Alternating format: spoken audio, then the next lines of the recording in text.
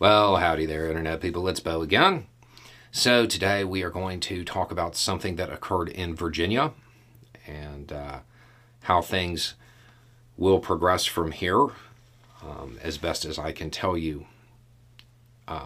At time of filming, this is not something that has really hit national news yet, but I imagine it will become national news pretty quickly.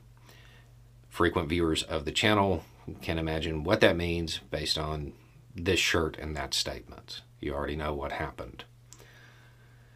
7 deputies in Henrico County, Virginia have been charged via criminal information or criminal complaint, one of the two, with second-degree murder for their alleged role in the death of a 28-year-old man, Irvo Otinyo.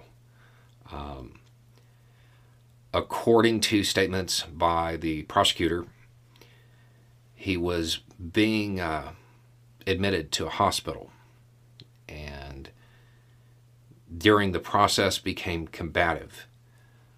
According to the prosecution, he died of asphyxia, and the prosecutor said that it had something to do with the 7 people, presumably the 7 charged, who were on top of him.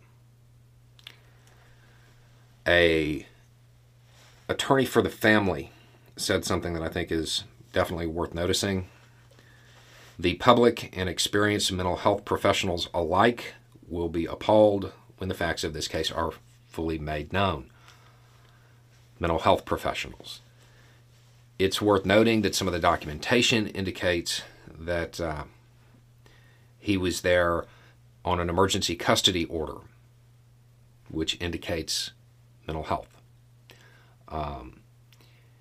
That is probably going to play into this a lot, because this is a situation where it certainly appears that law enforcement would have understood that it was a mental health issue. There is reportedly video. I have not seen it. I don't know that it has been released at time of filming.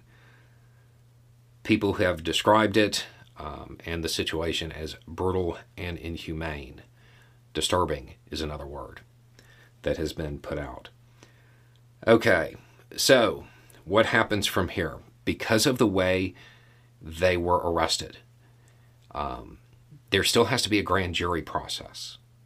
So they were arrested very quickly. This is all within about a week, as far as the investigation goes. But there has to be a grand jury process and indictments before anything else moves forward. Some of them appear to be due back in court on the 21st, which is when we'll start to find out a little bit more about that process. Based on the statements from the prosecution and the attorney for the family and the local FOP basically saying we're waiting for more information and hope that, it clears the names of the deputies, but not coming out and just, proclaiming the innocence of the deputies the way the FOP often does. I have a feeling that this is going to be, it's going to be bad. And we're probably in for another long haul. There's a whole lot of questions as far as the mental health issues, how